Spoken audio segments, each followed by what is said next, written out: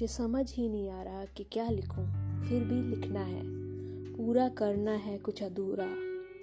मैं जीवन की विशाल पगडंडियों से होकर और ऊबड़ खाबड़ रास्तों को पार करके उन हिमालय जैसी जिंदगी के शिखर पर पहुंचना चाहता हूं, जहां पहले कोई भी ना गया हो। मैं जिंदगी को जिंदगी की तरह खुशगवार होकर जीना चाहता हूं।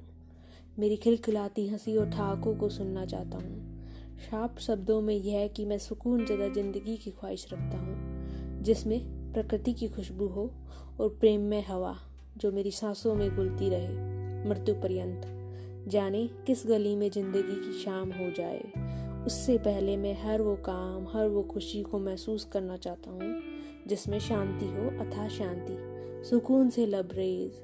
जैसे आज जब मैं लिखता जा रहा हूँ, पता नहीं किसका छुपा आत्मविश्वास मेरे भीतर आकर मुझसे साहसिक बनने की मांग कर रहा है, जिसे मैं मना नहीं कर पा रहा हूँ और बस काम में लग गया हूँ। मैं मेरे हृदय की विशालता को जीना चाहता हूँ। मैं टूटना नहीं चाहता, खुश रहना चाहता हूँ, जीवंत रहना चाहता हूँ। दूसरों को खुश रखने की ख्वाहिश जिंदा किए दिल में मैं आगे बढ़ते रहना चाहता हूँ। रुकना तो है ही नहीं, वरना विचारों का जमावड़ा घर कर लेता है, फिर आराम खत्म मन की उच्चतम अवस्थाओं का।